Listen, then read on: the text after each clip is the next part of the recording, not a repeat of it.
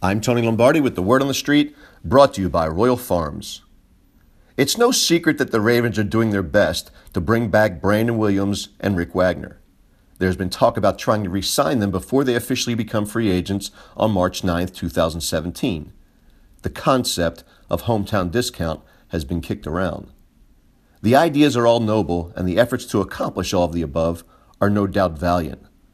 But at this point, why would either Williams or Wagner sign before they can test their market value?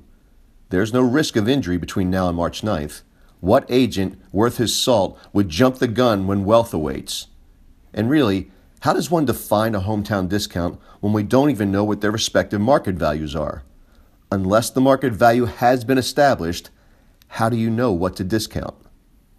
It's not as if Williams or Wagner is from the area, so Baltimore really isn't hometown. The behemoth defensive tackle hails from the St. Louis area, while Wagner was raised just outside of Milwaukee. Maybe one is a Rams fan and the other is a Packers fan. So why a hometown discount? Why are the Ravens even deserving of one? The team has been on the outside looking in during the postseason for 3 of the past 4 seasons.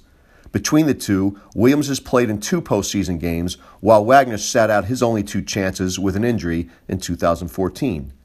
If you are the New England Patriots, maybe you take a salary haircut because you want a ring on your resume. But the Ravens? They were once a team that could land a coveted free agent at a reasonable price, but that perk has likely sailed. And let's not forget that the Ravens coaching staff is skating on thin ice. If 2017 is a failure, John Harbaugh and his staff could be gone.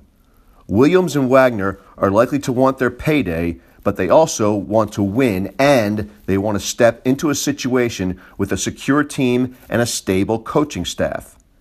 Can the Ravens guarantee that? I suppose that's a rhetorical question. I'm Tony Lombardi.